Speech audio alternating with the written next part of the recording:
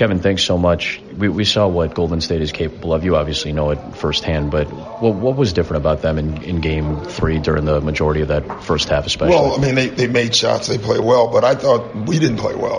I don't really focus on them because I can't, I got to focus on our guys. I didn't think we had any physicality to the game. I thought they were so much more the physical team. They won the 50-50 game. They won the rebound game. If you're playing Golden State, then give them their due. They're two-time champion, great. You can't lose the hustle board against them. And we've lost the hustle board in 2 of the 3 games, and that just can't happen.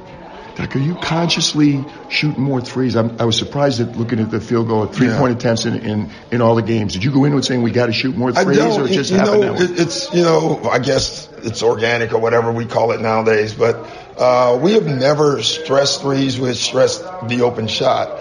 And we're getting that shot. The problem is we're not making it, we've been one of the better 3-point shooting teams, if not the best in the league.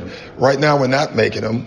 Give them some credit. Sometimes it's the pressure, the closeouts, and some of those threes aren't good shots. We should put it back on the floor.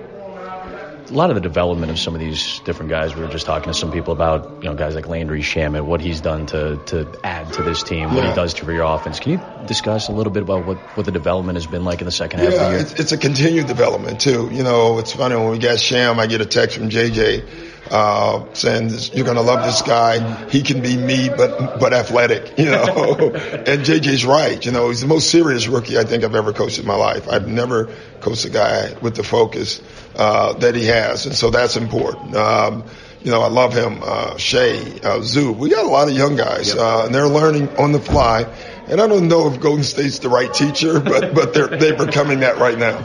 Last one, I know you got to go. Montrez, did you see the offense? Did you realize that was there? No one knew that. I mean, PJ, honestly, we honestly thought about not inviting him to camp when we made the trade.